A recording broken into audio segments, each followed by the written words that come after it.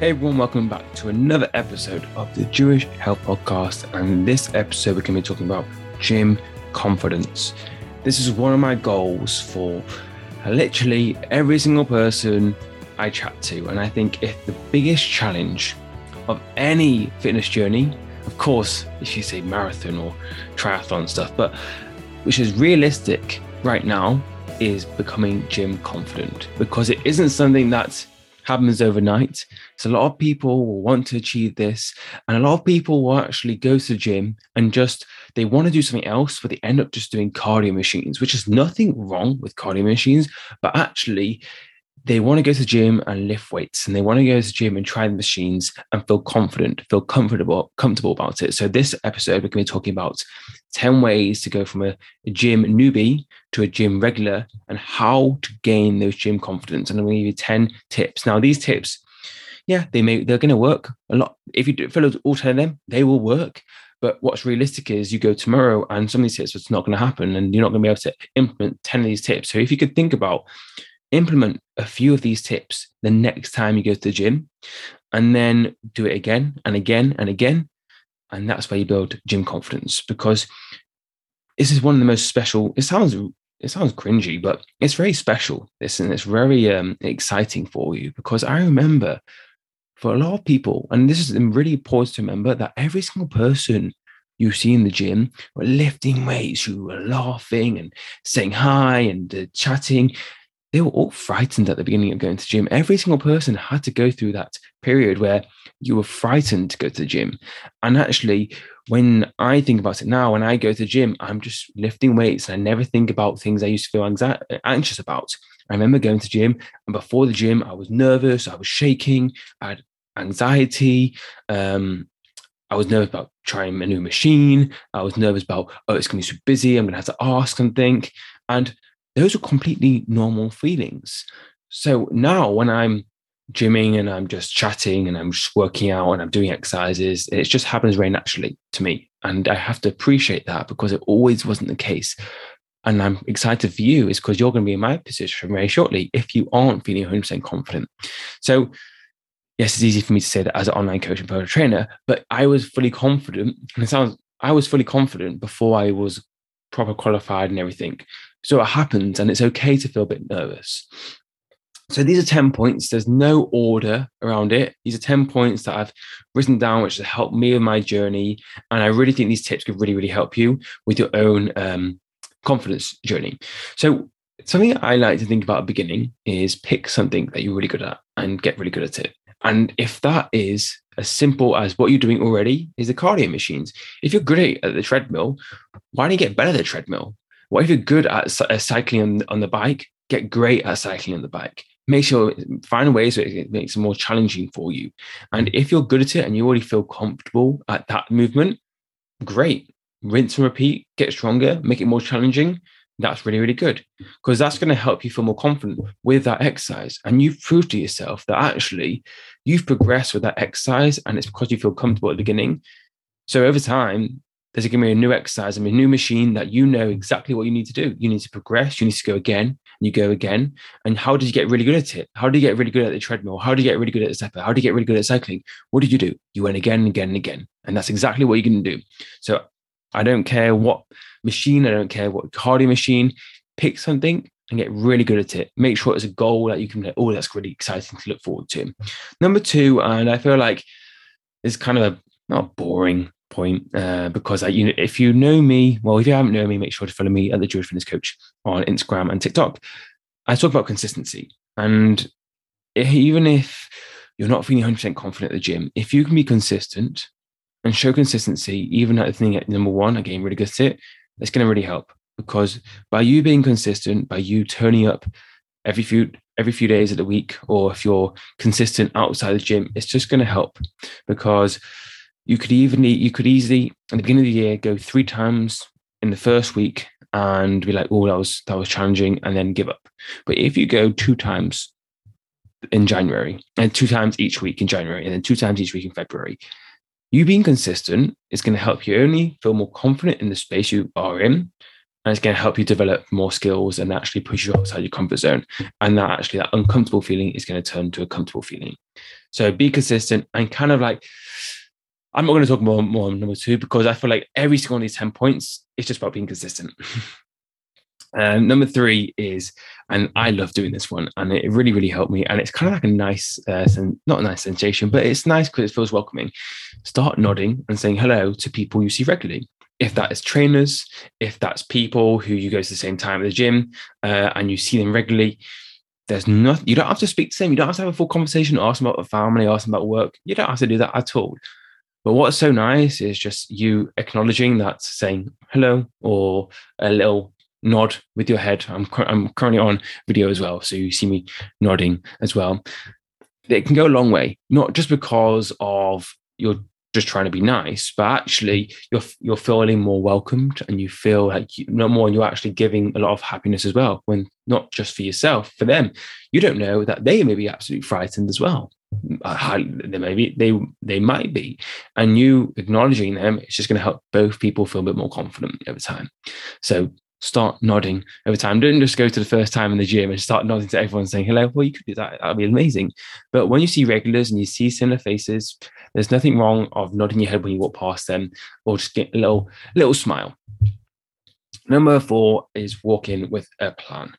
The truth is, if you go on a plan, you're going to feel a lot more confident with everything. If you just you go to the gym and you have zero clue what to do, well, most likely you're going to be out of the gym in a while, So if you could think about a very simple plan, and if that is starting with the cardio machines, we'll have a plan for the cardio machines. So you're going to do 20 minutes then, or you're going to do 20 minutes then.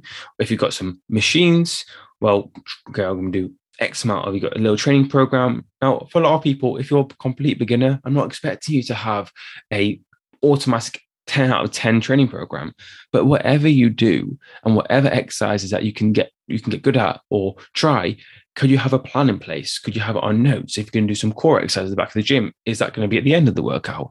Because if it's not planned, most likely you're going to go in there and something's going to happen and you're just going to be like, you know what, I'm going to leave it today. But if you have a plan, you're more likely to stick to it.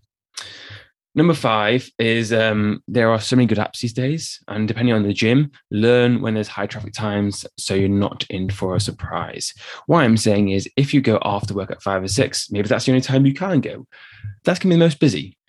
If you were able to prioritize a time of the day where actually you're going in the morning or in the day, if you have time, guess what? It's going to be less busy. And what that means, less busy means more time for focusing on yourself, more time to have equipment so you can utilize, more times you can just have the equipment for a bit longer and not feel like, oh, everyone's looking at me. All these feelings when it's a busy gym, you could actually miss that if you go at different times.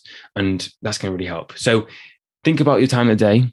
Can you change things around? For some people, it's just not going to happen. The only time of day for you is to go after 5 and 6. If you're someone who can actually go in a different time, maybe that's a good idea for you.